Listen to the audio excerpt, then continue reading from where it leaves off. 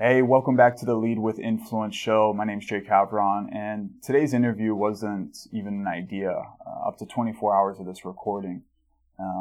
As you may know, whether you're watching this recent or maybe you're watching this a year or two in the future, there's some devastation happening in the world right now in the Middle East with the atrocities happening in Israel, with Palestine, with all of that. And there's a lot of questions. There's a lot of frustration. There's a lot of sadness, depression, worry, so many things, especially for people that are maybe directly impacted or indirectly. And I just had this burden on my heart to bring some encouragement, bring some hope and strength to those leaders like yourself that are looking to not let this weigh you down, but also to feel that emotion with these people. And as I wanted to create something, right away is when I thought of Pastor Mark.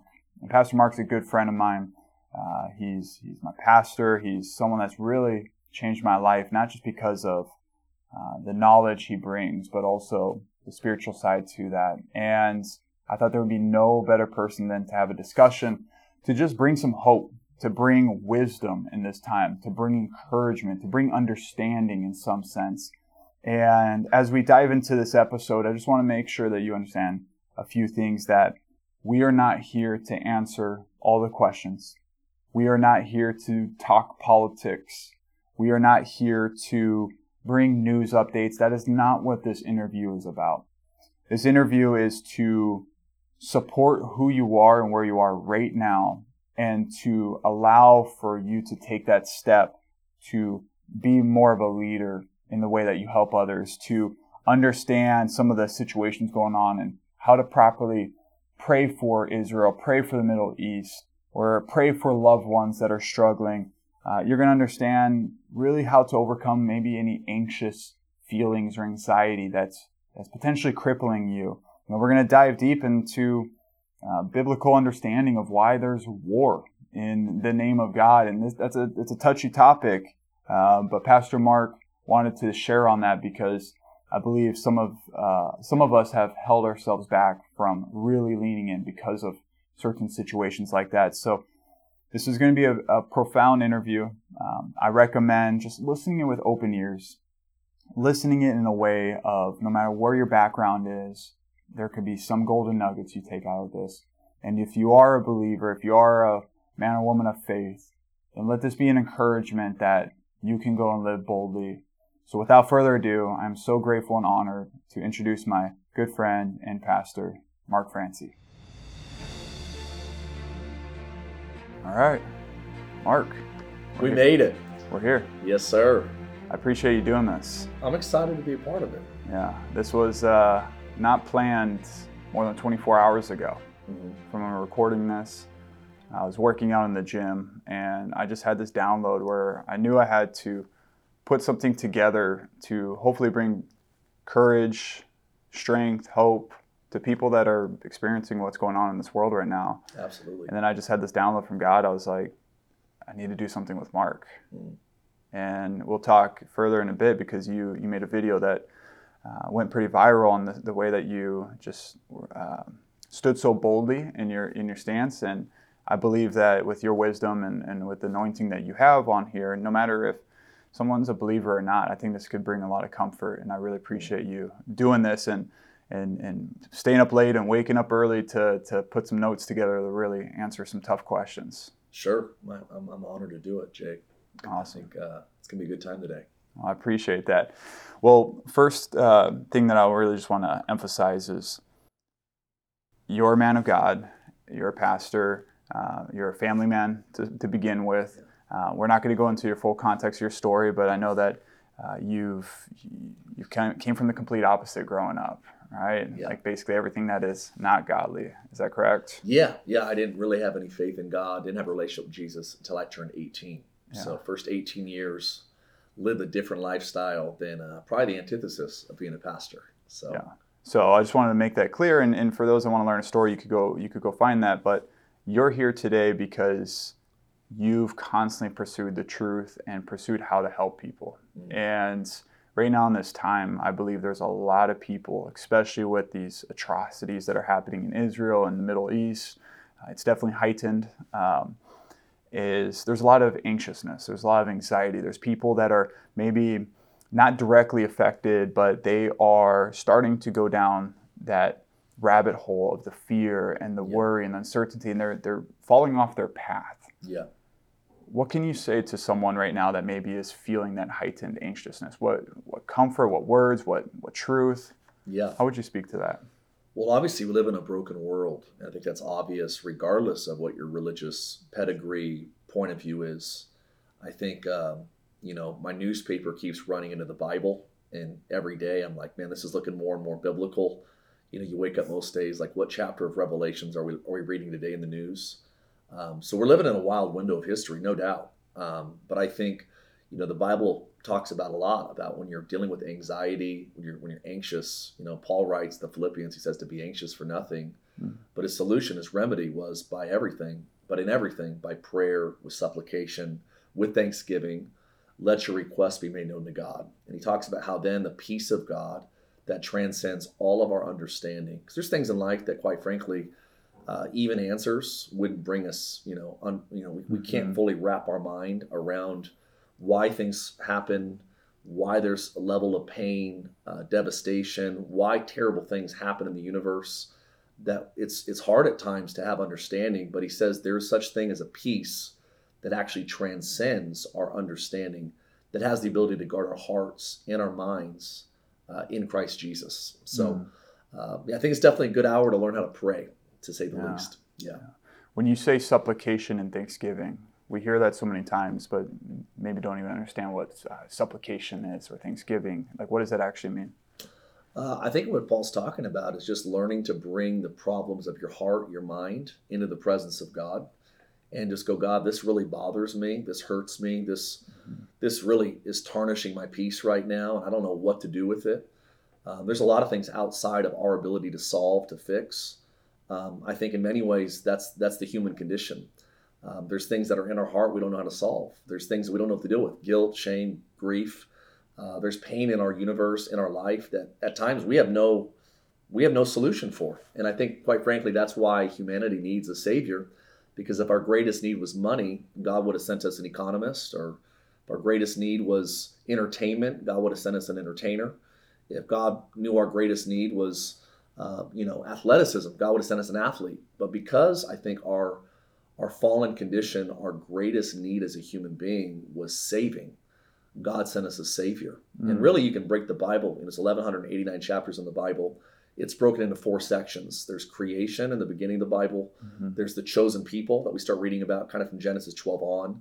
And then there's the Christ. The Christ comes on the scene. There's a bunch of prophecies made about him in the Old Testament that would be fulfilled in his 33 years of existence on the earth. He dies, he rises from the dead, and it bursts the last segment of Scripture, which is the era of the church. And so all of those 66 books in the Bible are boiled down to those 4 areas: creation, the chosen people, the Christ, and then the church. Wow. And so I think most people read one segment of Scripture and they have a hard time really analyzing the whole, that God didn't just create one narrative. That's one story. There's 66 books, 40 plus authors over 1,600 years, but it's telling one big story about how humanity is in need of a savior. 3 chapters to lose the original mandate of God in the Garden of Eden when Adam disobeys, and the next 1,186 chapters redeeming what Adam lost. And that's the narrative of the gospel. And that's why it's good news, because there was something lost in the beginning that God, through his son, Jesus Christ, redeemed for humanity. How do people find good news in times like right now? Going through devastation, just loss, whether seeing your family or friends dying, let alone just seeing it happen afar. Like, how do people know that that's still good news? Well, I think good news when you're mourning is that there's someone out there that can comfort you. I think the good news when you're dealing with lack is there is a God that can take care of your needs. I think good news when you're dealing with sin and regret, guilt, is that there is a God that has the ability to forgive. The Bible says that God is our very present help in time of need or time of trouble. We're living in troubled times, in hard times, And I think some people don't realize that you can find God at the top of life, but oftentimes it's when people are going through hardships, they realize, look, there are things that my PhD, there's things that my venture capitalist fund, there's things that I can't solve with money, stocks, crypto. I can't solve these things with my education. There are some things outside of my ability. One scholar said the heart of the human problem is the problem of the human heart. And the only one that has the ability to fix the human heart is the one that made the human heart. And so that's why for me, I know I'm a pastor, so it's my job, but I can pretty much tie most of what we deal with in the finite realm as far as problems go back to the eternal realm of the God that made us. And I think that we want eternal hope in a finite world. And I think that people that live without that hope, they feel the weight and the burden of hopelessness and lifelessness. And there's a desperation right now in the world looking for answers. And I think sometimes it's right in front of us if we just open up our heart. So good. Appreciate you sharing that. Yeah. There's a lot of people I've seen, including myself, where in this time with the atrocities happening in the Middle East, they are not directly affected. Yep. But they know people that maybe are Jewish or maybe have friends or family that they are seeing what's going on. Yeah. And I know I've felt this where I don't know how to fully support that friend. Yeah. Because it's such a devastation that my friend is going through. Yeah. That it's like I'm almost feeling like I can't even understand the pain and the struggle they're experiencing, and praying for you or thinking of you, like it almost doesn't even feel like it feels like a disservice in a sense, because everyone's saying that. Well, just what words would you give to someone who maybe isn't directly affected by this, but want to support those who are? Like, how would you encourage them to support them with real, genuine, kind love in that sense? Well, I think there's a difference between we say, I'm praying for you, and then actually praying for them. I think there's a broad gap between those two statements. There's a giant chasm. We've been there. We've all been there. Hey, I'm praying for you, and you actually don't pray for them. And I understand that would be something that would be inadequate and probably far lacking from what needs to be done. And it doesn't feel like much of a contribution when you're saying, I'm praying for you, and you actually don't pray for them. But I would say for those of us in the world that actually believe in the power of prayer, that we fundamentally believe that it's the mouth of men that move the hands of God. And there's something that happens when we pray that only happens when we pray. The Bible even talks about praying for Jerusalem. Psalms 122, verse 6, it says, pray for the peace of Jerusalem. And it says, may they prosper who love you. So I think that there's something that happens when people begin to pray, specifically for Jerusalem, for Israel. God gave us a mandate to pray for them. And so I think we pray not only for Israel, not only do we pray for Jerusalem, we pray for obviously the Palestinians that are just as much, in many ways, like they're scared out of their mind right now from these terrorist organizations right now in their nation. So I think our job is to have empathy and to love. And we're praying obviously for Israel. One of the reasons why we pray for Israel is God told us, God told Abraham that he would bless those who bless him. And he would curse those that curse him. And that actually pertained to not only him, it's the Abrahamic covenant, to all of us that are connected. It says all those who believe are descendants of Abraham. So blessing the Jewish people, and you're blessing the seed of Abraham. And we believe that brings blessing on us. And when people go after, this anti-Semitic spirit that's trying to it's not even a battle over land. It's this worldview is like they want to destroy the Jews. They don't want them to exist. And I think most people don't realize this war is so complex and it's so ancient, but it's not about territory or geographical space on the earth. It's a spiritual battle. It's light, darkness. It's hatred towards the descendants of Abraham, And so I think our job is to pray, it's to empathize, it's to love, it's to care. And I think that when we say, I'm praying for you, and we actually pray for you, that you're actually giving somebody a gift that maybe is greater than anything we can give them monetarily. Can you expand more on that with the spiritual side? Maybe someone that doesn't fully understand that, just giving a context of when people say there's spiritual warfare happening, what does that mean? Yeah, well, this kind of goes back to worldviews. So again, my worldview is that there is a God in heaven that made man. Really, you can boil down all worldviews into, there's different variations, but you can pretty much boil life down to two ideas. Either God, Jesus Christ, made humanity, and because he made us, we live according to his set system, his principle, his guidance, his directives. Or we, as human beings, we created man, or we created God, excuse me. And if man created God, then man has the ability to make the rules on what's in and what's out. I prescribe to the first, that God created humanity, that it was in the beginning God created the heavens and the earth. Most people don't realize the first 10 words of the Bible. If you can wrap your head around the first 10 verses of the Bible, first 10 words of the first verse of the Bible, in the beginning God created the heavens and the earth, those first 10 words, if you can wrap your head around that, everything else in the next 66 books, they're pretty easy to resolve. In the beginning, God created man. So there's no explanation. There's no what was God doing before he created the heavens and the earth. We don't know what the beginning was. God lives outside of time and space. So I prescribe to a God that created us in his image. In his image, he created us. The Bible talks about a fallen angel by the name of Lucifer. He was somehow maybe an archangel in heaven, led worship in heaven, wanted what belonged to God. And when he tried to prescribe the praise that belonged to God to himself, there's a recorded fall in Scripture. Mm-hmm. Jesus also, he doubles down and he cites the fall of Lucifer. He said, I saw him fall like lightning. It says that 1/3 of the stars, which were referring to angels, fell with Lucifer in the beginning. Mm. So when the fall of humanity happened, fall of Lucifer happened, he takes 1/3 of the angels, which is good news. Not because God needs a majority power, but because for every one demon there's still 2 more angels.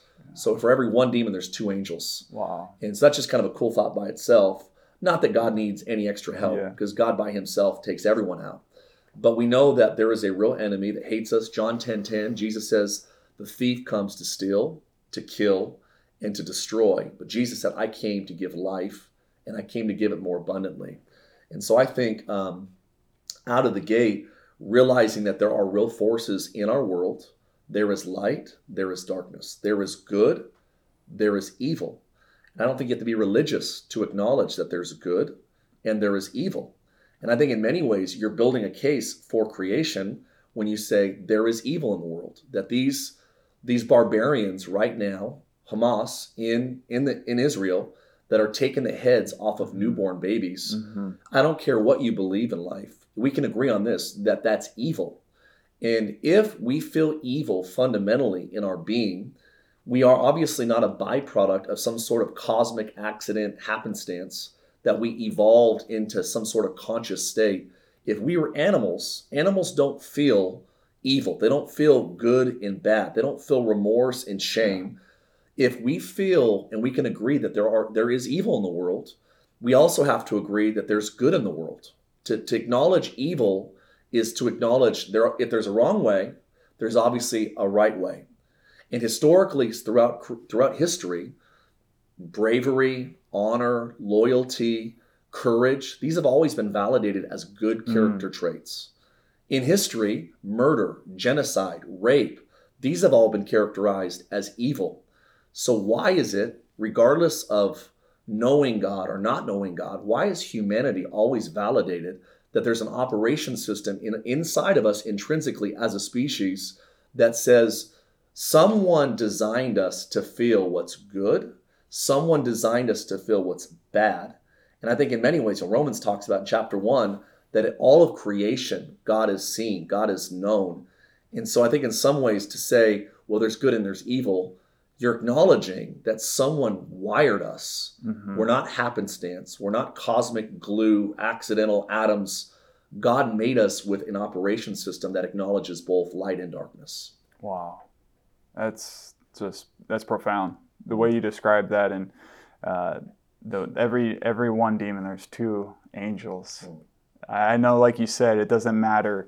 God doesn't even need that ratio to be who he is. But for those that are maybe experiencing some strongholds right now, or feeling the oppression in that sense, especially on the spiritual side, to just have the comfort to know that there's that ratio at least. Absolutely. And that's powerful. Thank you for sharing on that. you know, going into this context, you're talking about this good versus evil, and this is not just related to what we're seeing right now in Israel and the Middle East, but just overall in general. I feel like there's people, and I've heard this myself. I've thought this myself. Is, it's hard to understand like why this Bible is talking about war and in the name of God, and people are getting hung up on that, and I've seen friends that just don't want to subscribe to the truth that's what's in here because of like something like that. Yeah. And I don't expect you to have all the answers right now. I don't expect you to give us a 2-hour masterclass on this, because I'm sure there's many levels deep. But is there any like just specific insight on that just can maybe help people not stumble so much on that idea that there's war done in the Bible, and if he's a loving God?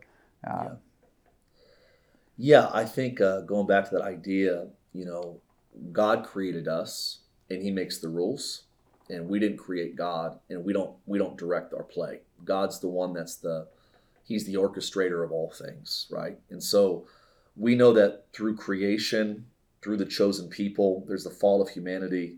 You have the Christ that comes on the scene that saves. This is what I would say. Any religion that gives you an excuse to hate people, I wouldn't prescribe to it. I believe that God is love. He's the author of life. He's the author of peace.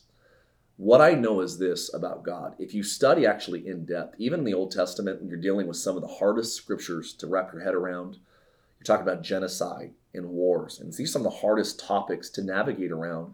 Really a minefield when you think about it. But we know that there's a broader story being told from Genesis to Revelations. And this is what we know. Even when let's look at the conquest of Joshua, for instance. God makes a promise to Abraham. He says in 400 plus years, your descendants are going to go in, and they're going to become slaves, but I'm actually going to get them out of bondage, and they're going to go in and they're going to inherit this land, the land that's being fought over right now. And he makes a promise to this guy named Abraham. The promise comes to fulfillment through a guy named Joshua. Joshua is the sidekick of a guy named Moses. Everyone knows Moses. 10 Commandments, Charleston Heston, right? We know Moses. But Joshua goes into this land. He battles 7 different nations. There's all types of wars that go on. But what's interesting, when you read Genesis, I think it's actually found in Genesis, I think I wrote it down somewhere, Genesis 15:16. It talks about this verse. It says the sin of the Amorites has not reached its full measure. It hasn't reached its full measure. And what we know is there's a story about the children of Israel going into the promised land. And the first battle they have is in this fortified, crazy big city named Jericho. Jericho has massive walls. People live inside of the walls. It's like an apartment complex inside of the walls of this city. And there's a prostitute that lives there by the name of Rahab. Rahab hides spies. Long story, but you can read about it on your own time.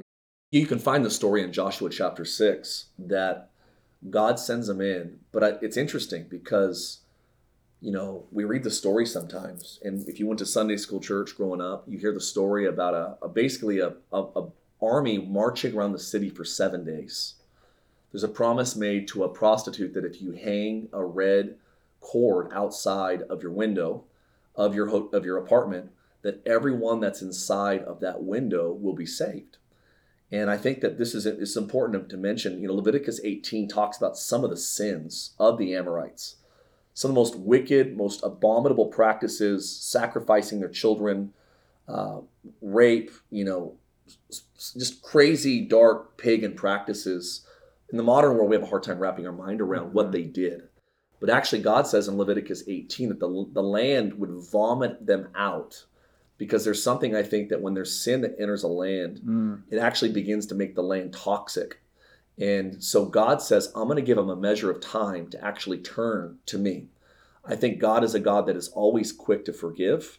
He is a God that's quick to have compassion. He's very long suffering. It means that God is willing to suffer for a long period of time because of his great love. And so we know even when it came time, we start reading the conquest of Joshua, God gave these people 400 years to turn from him, to turn to him.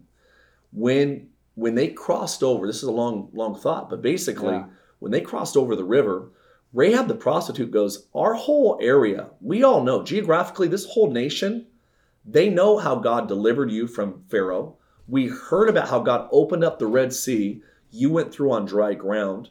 We know that your God is God. Mm. And so Rahab validates that there's a knowledge of God that these people just choose to not want to deal with. They didn't want to turn to him. Wow. They wanted to hold on to their pagan practices.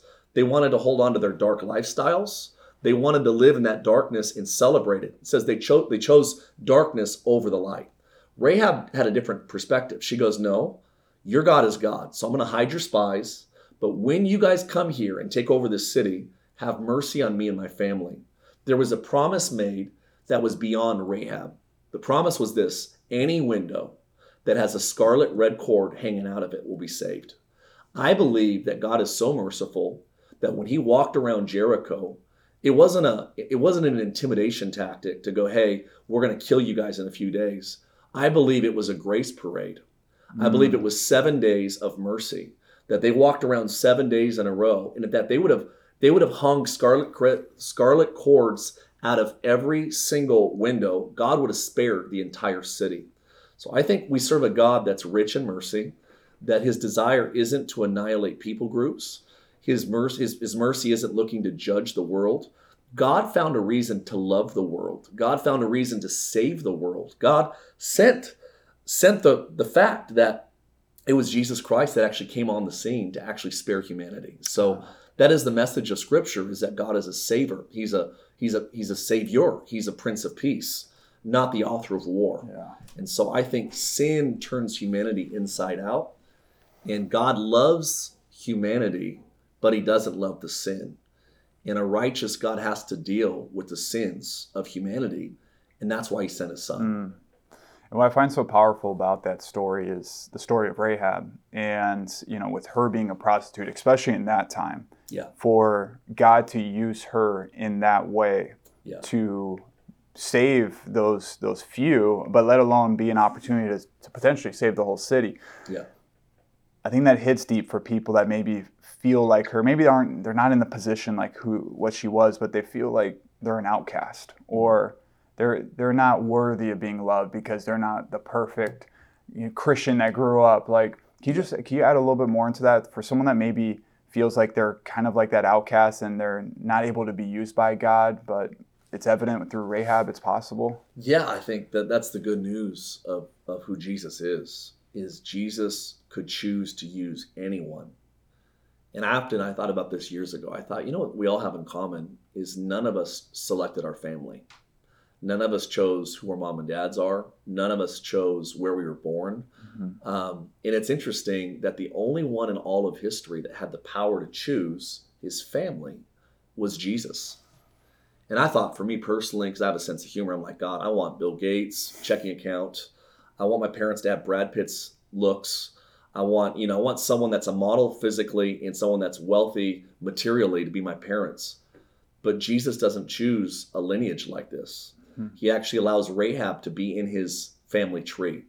So this woman wasn't just spared. She actually ends up becoming the great-great-great-grandmother of King David.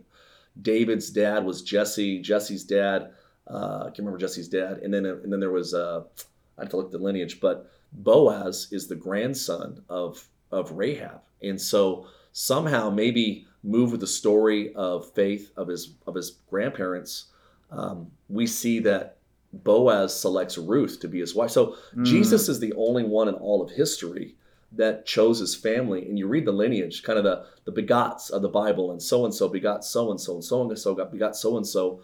Jesus selected his family, and he put people that were failures. He put immoral people. I mean, the fact that out of all of Israel's sons, 12 sons, he probably should have chose Benjamin. He probably should have chose Joseph, but he selects Judah. Judah was a liar. Judah hired a prostitute, ended up being his daughter-in-law. Judah was a pretty crooked man, and God chooses to use Judah's lineage to be the one that Jesus would be born through. So I think the narrative of Scripture is God takes imperfect people that are broken, that he actually goes, you know what, you're a 0, but I'm number 1. And when you put 1 next to 0, you become a 10. I think that God makes us 10s when we put him first in our life. Man, I just want to let that sit for a second. I believe that really resonated with someone that's listening right now. maybe a few people. And I appreciate you for even just talking on this discussion about the difficulties of the Bible, because most don't. And there's people that try to only stay in their own little corner, which is okay. Sure.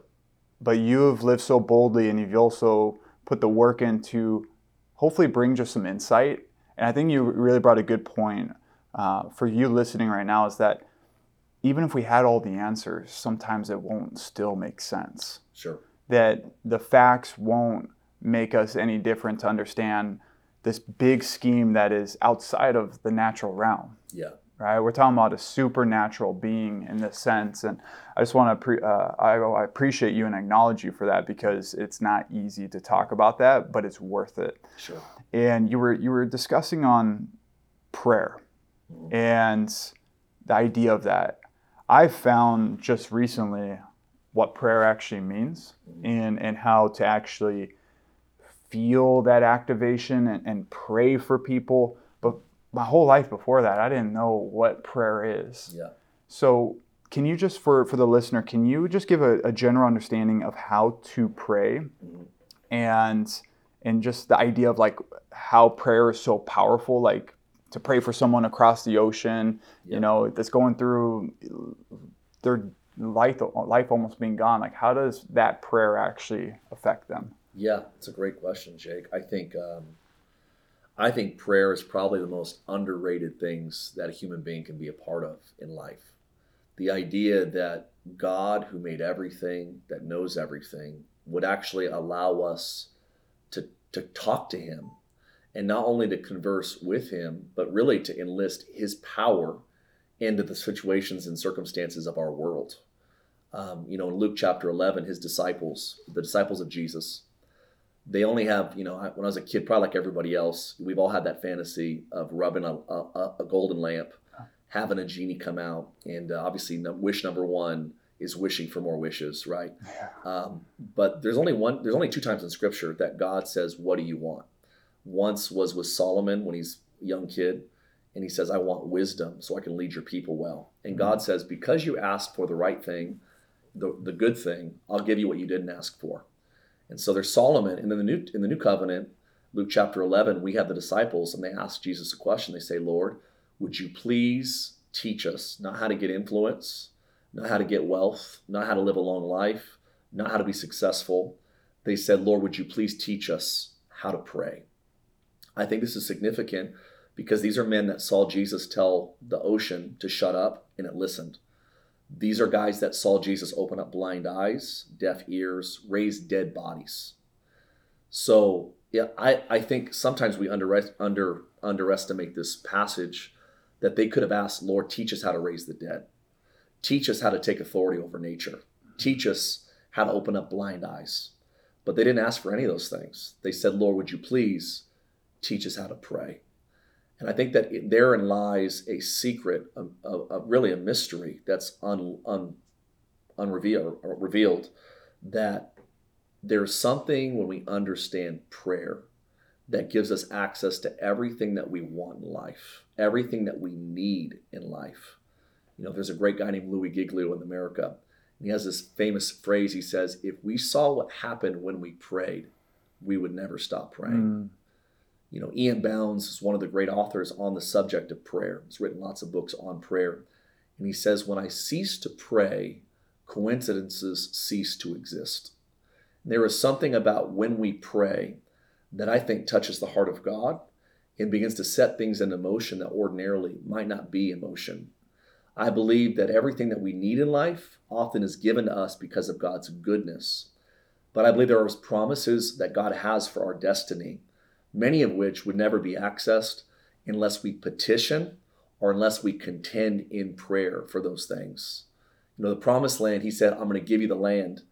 But that didn't mean there wasn't a fight. That didn't mean there wasn't battles. And I think that that's still true today, that God has a great calling and a destiny. God doesn't make accidents. Mm-hmm. Maybe your mom and dad weren't planning on having you, but God was. Maybe you're like, "I don't know if I have a purpose for my life." No, God does not make mistakes.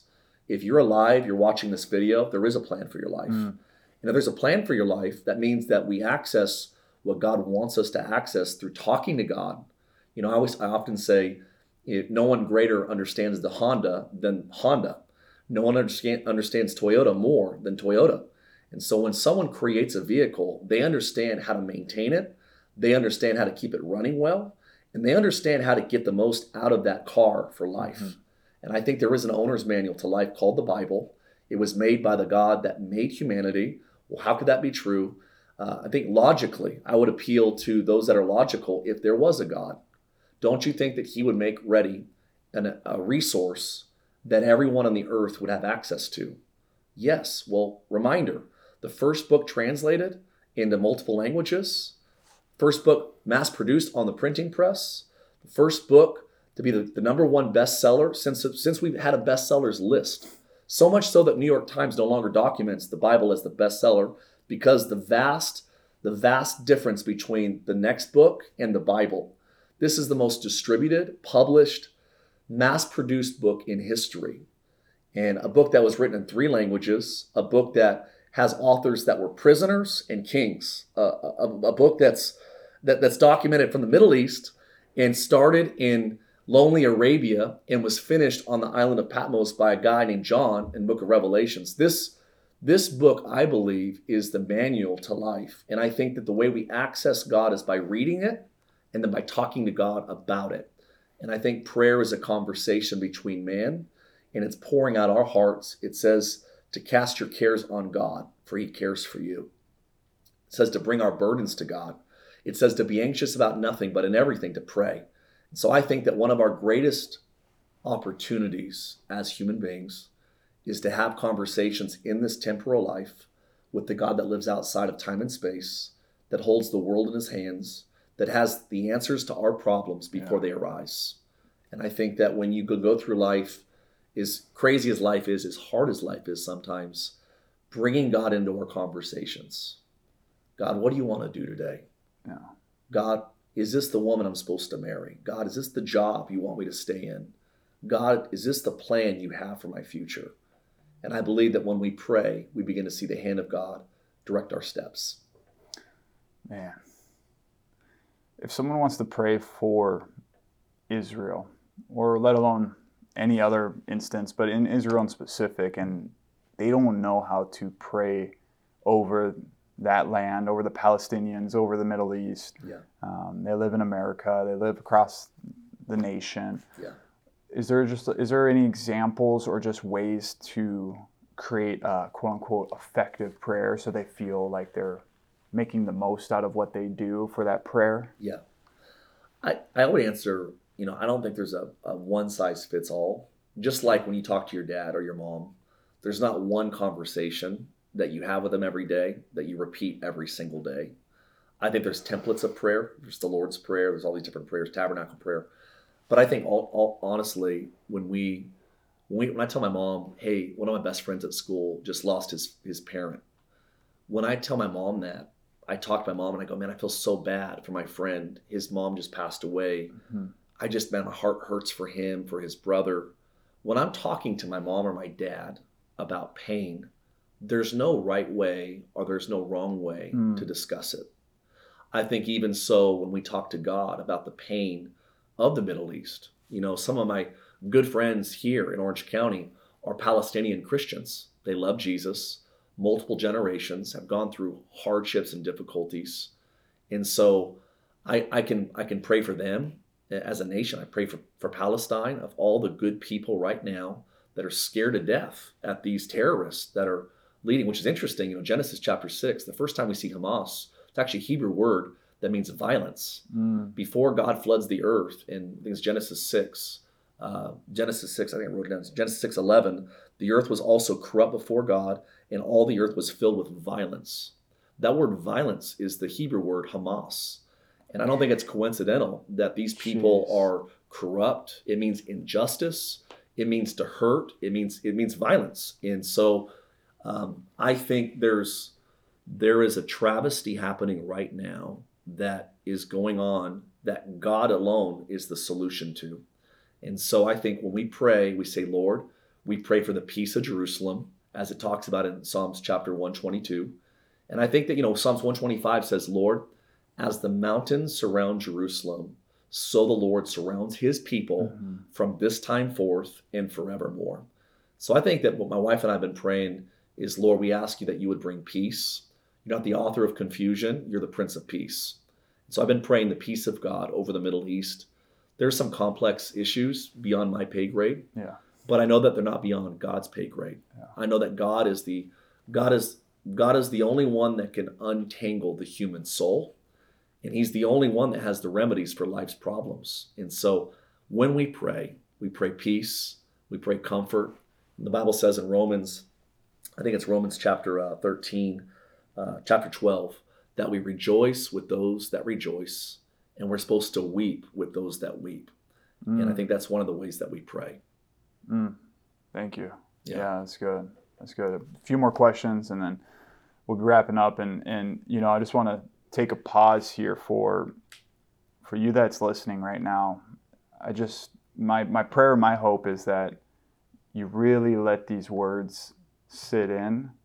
You let this assurance of wherever you come from, whatever background or belief, the assurance of there is strength, there's hope, and if there really is this thing of good versus evil, then it's time to be on the side of doing what's good.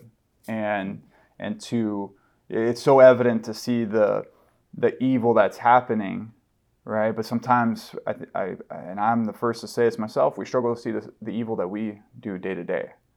And if we want to change what's afar, then we got to change from what's within first. And that's something that I take personal responsibility as I hear this, that it's so easy to project your good versus this evil you see over there. But what about the evil of just anything that is not of holiness, not of biblical scripture, you know? And I believe that's something we daily trip on. Is that correct? Just the idea of sin itself. Like Mark, I would ask this to you: how does someone that maybe wants to work on that struggle within, maybe what you call evil, sin, you know, just a fallen nature, how does someone not only not feel shame about that because they're experiencing it every day, but how do they overcome that?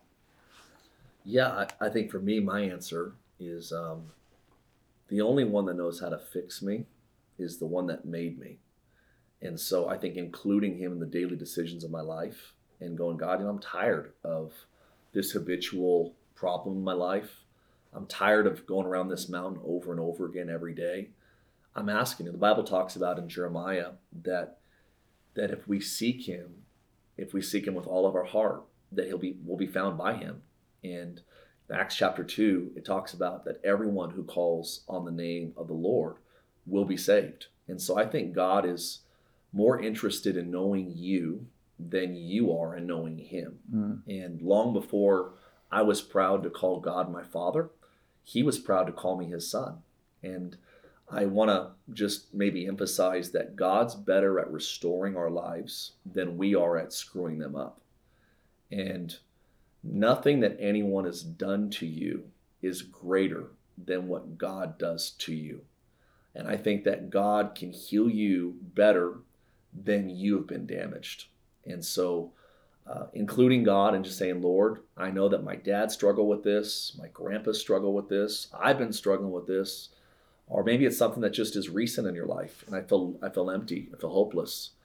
God, if you're out there, I could tell you so many stories of people that they came to know Jesus because they just said, God, if you are real, show me. If there is a God out there, prove it to me. I came to faith that way. I was 18. I got suckered into going to a church camp I didn't want to be at.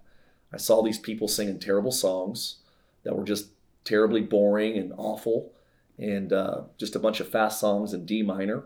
And I'm like, dear God, if this is real and if you are real, prove it to me. And I can tell you there's a lot of people in the world today that would be willing to die for their faith in Jesus Christ because they had an encounter because of one bold prayer. God, if you're out there, God, if you care, God, if you love me, would you reveal yourself to me? And I think God answers those prayers. You know, I have friends that lived in Iraq, Iran, that many of them, because, I mean, a lot of these people, they would get killed for their faith, lose their livelihoods. One of my friends was a celebrity. He was in movies there in the Middle East. And he said that he had this God encounter, and many people in his family had it very similar, that he had a dream with the man in the white robe. And that's what they call him. They call Jesus Christ the man in the white robe, because he visited many of his family and friends in a dream. And he said, I am Jesus Christ. And these people that would lose their life, lose their family, be excommunicated if they believed in Jesus Christ, they were willing to do that. And logically, it would make no sense. Why would you give up everything? He was rich there, ends up moving to the States with hardly anything, clothes on his back, lost his life because of his faith in Jesus Christ. So I think that when we pursue God, we'll be found. He'll be found by us. James says, draw near to God, and he will draw near to you. So I would say today, maybe the first step is just praying a simple prayer. God, if you're out there, God, if you care, God, if you're listening, show me who you are. And I think that if you'll be bold enough to pray that prayer, God will be good enough to answer it.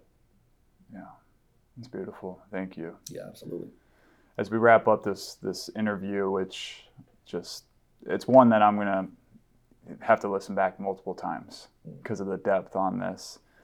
I just want to briefly bring up this idea of how bold you've been as a pastor, as a man of God, as a leader, as an entrepreneur himself. And there was a video that went viral recently, a few days ago, when all this was occurring over in the Middle East, and it was saying that you support Israel, and obviously you're praying for them and you're praying for Palestine. And I think it just shook a lot of people, because there's this stigma that pastors, especially Christian pastors, like, they don't support anyone else besides Christians.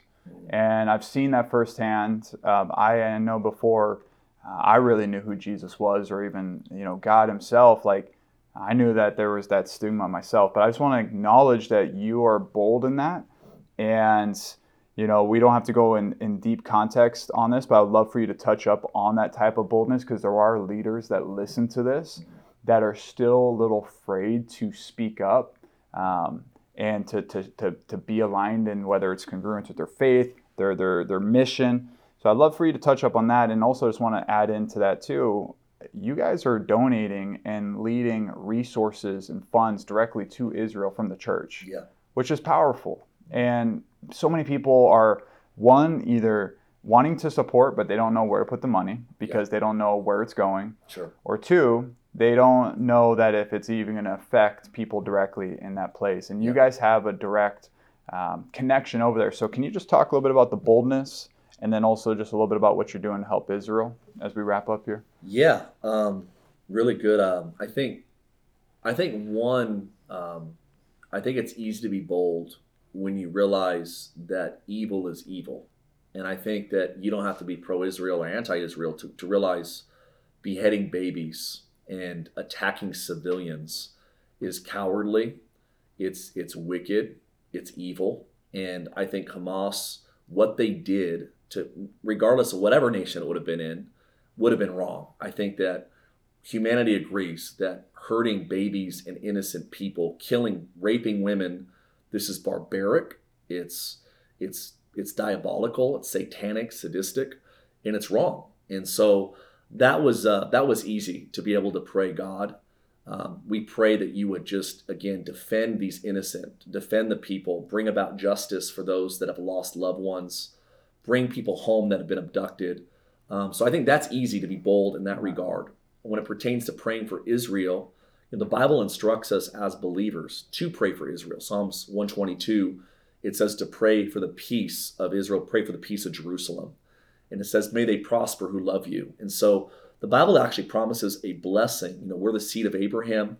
Abraham was made a promise by God, Genesis chapter 12. God said, I'll bless those that bless you. I'll curse those that curse you and your descendants.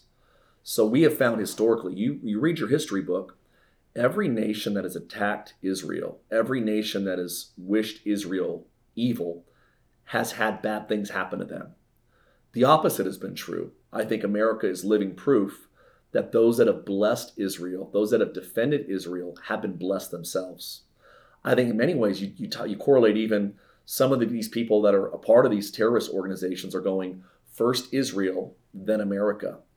And I think that there is actually a favor on our nation because of the way that we have supported Israel. So that's not a geopolitical topic. That's a biblical worldview, that our mandate is to pray for the peace and the blessing of God. Jesus was a Jew. Abraham was the first Gentile to become a Jew. Abraham has a lot of ink in the Bible. I think out of the 50 chapters of Genesis, it covers over 2,000 years. 1/3 of Genesis talks about the life of Abraham. Abraham is the father of all those who believe. So the Jewish nation was God's idea. God goes, I'm going to raise a people group up to show my covenantal love to, that would basically at one point inspire the world to want that same type of love. And so I think our mandate is to pray for Israel. It's to pray for the peace of Israel. And I think, again, these are not mutually exclusive, that because I'm pro-Israel, that means that we hate everybody else. I think that we are against the Hamas. We don't endorse terrorism. We don't endorse sadistic murdering of innocent people. But again, I have friends some of my best friends are Palestinian Christians. So I think that to say one is, I think in America, we don't have the lens of that if you're for this, you must be against this. I think it's not the case. I think that's like it's not an equal parallel, that we're pro-Israel, but we're for the peace of all of the Middle East. And we want to see God bring about a good resolve there. And if someone wants to support Israel and trust where they can send it, I know you guys have a fund that you're currently doing. Can you just briefly describe like what that is, where that's going, and how people would be able to support that? Yeah, I appreciate you wanting to do that. Obviously, we didn't talk about that. That was my idea, and we're directly putting our own funds into that as well, because I want to support outside of prayer. Sure. And I don't know how to, besides bringing that prayer and comfort to my friends and my people. But I know those that are listening right now are probably in a similar position where they want to do something. Sure. They're not going to fly over there or do that, but they want to support. Absolutely. And I just love that you guys have actual like a direct connection, or you have something going on that the money would go to that or support. Can you just we felt led as a church, as a community, to give to Israel, and we've been supporting a ministry that's on the ground there. It's called King of Kings. They actually are a Christian ministry that's actually loves the Jews and the Gentiles. They start churches, they pastor people, and I was able to actually kind of talk to the leader of that movement. So we actually took an offering on Sunday. We sent $25,000 Sunday night. And we were super excited. He sent me an email the next day, just super grateful of what we were able to do for them. And he just talked about how so many in their church, their kids have been dispatched in the military to fight. There's been families that have been dislodged, and they're actually even sending resources to some of these families that have lost loved ones, whether it's sending food, military, or aid through the military. So we're just honored to be able to go, hey, we know as a church, if there was an attack on Orange County, our church would be distributing resources, funds, helping people. And this ministry is all over Israel. And so we knew that if we can get it to them, that they would distribute it as there's needs in their nation. So we were honored to do that. But if someone wants to be part of that, if you go to oceanschurch.com, go to our giving tab, and there's a tab that says Israel. We're just sowing all those resources. It's 100% goes to that. It's 100% goes to that. Yeah.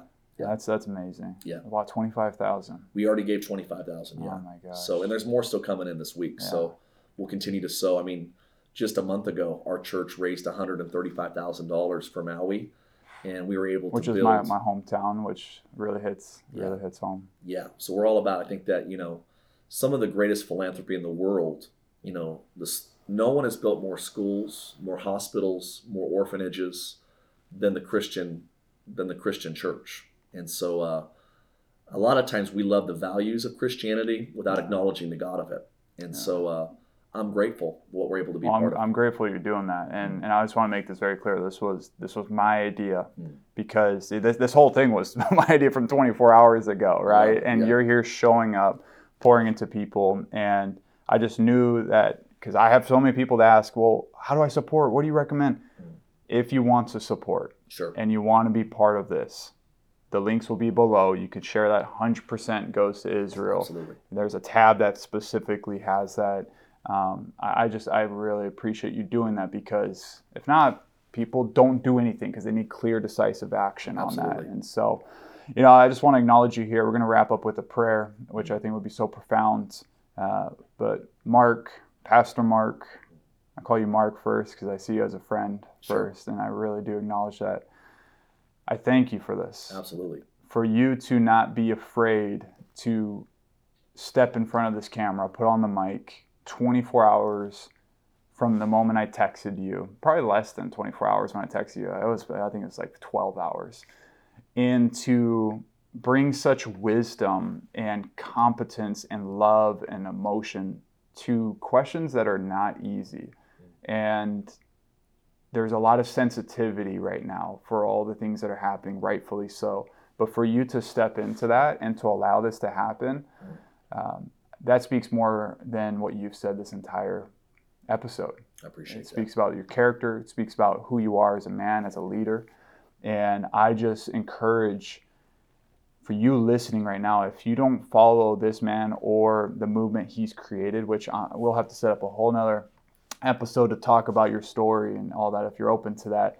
But the movement with Oceans Church, I encourage you to just listen to one of his sermons. Go on YouTube, type Oceans Church, find him on Instagram. What's the best way that they could find you and the church on Instagram? Yeah, just at Oceans Church. I think it's our church handle. And then my name's just Mark Francey. Yeah. Yeah. Go find him, because my life has changed because of what this church is doing and the message that God is bringing through him. Emily's life has changed. Our marriage, basically, with soon-to-be marriage, is going to be changed because of what they're doing. And so I just want to really pour into you as a listener and let you know that this man is someone that I hold very near and dear in my circle and in my family and my relationships, my partnerships. And so I thank you and I honor you on that. And as we close here, I think it would be so powerful for even if someone's never prayed before or they don't pray in the way that we do. I would encourage you to stay here for just one more minute and just be part of this prayer and to receive it, maybe play it through your head as Pastor Mark shares this, but to just hold that space for what we're about to pray for. But Mark, could you just pray for the listener right now? Yeah. And then also just over Israel and the Middle East as we close? Absolutely. Let's do it. Jesus, we just come to you this morning, this afternoon, this evening, whenever someone's watching this. And we thank you that you live outside of time. We believe that right now, God, that you are still today, as it was 2,000 years ago, the hope of the world. So right now, I pray for those that are listening, those that are watching. I pray that if they've never encountered you, they've never heard your voice, never known you, that today would be the day of salvation. Today would be the day of opening up. You said, behold, I stand at the door and I knock. And I believe, Lord, if we'll open up the door, that you'll come into our lives. So I ask right now for those that are maybe skeptical, those that maybe got burned by religion, organized religion, maybe those that have never been around a church before, or a lively church, I should say, that God, today would be a day that you would encounter them in a real way. We pray today that not only would people come to you this week, that even through this interview, that God, they would take a step towards you. Maybe pray a bold prayer like this: God, if you're real, reveal yourself to me. I pray, Jesus, that you'd answer every one of those prayers. And while we're praying, we lift up Israel. We lift up the Middle East right now. We pray for the peace right now of Israel. We pray for the peace right now of Jerusalem. We ask that, God, you would de-escalate this war. We pray that, God, you would shut down, God, every one of these enemies of Israel and even the enemies of Palestine. We pray that, God, you take the head off the snake in Jesus' name. And that, God, today would be a day at the beginning of peace. We pray this wouldn't ramp up and get worse. We pray that this would de-escalate and that, Father, you'd bring about a good resolve. Comfort the families that are mourning. God, help those that are dealing with just unexplainable, unimaginable grief. And I just pray that, God, you would be our very present help in time of trouble. Lord, we love you today. We thank you that we have the honor of knowing you, serving you, and living our lives for you. In Jesus' name, bless Jake, bless Emily as well, all they're doing to bring your light to the world. In Jesus' name, Amen. Amen. Pastor Mark, thank you for this interview. My honor. Thanks for having me.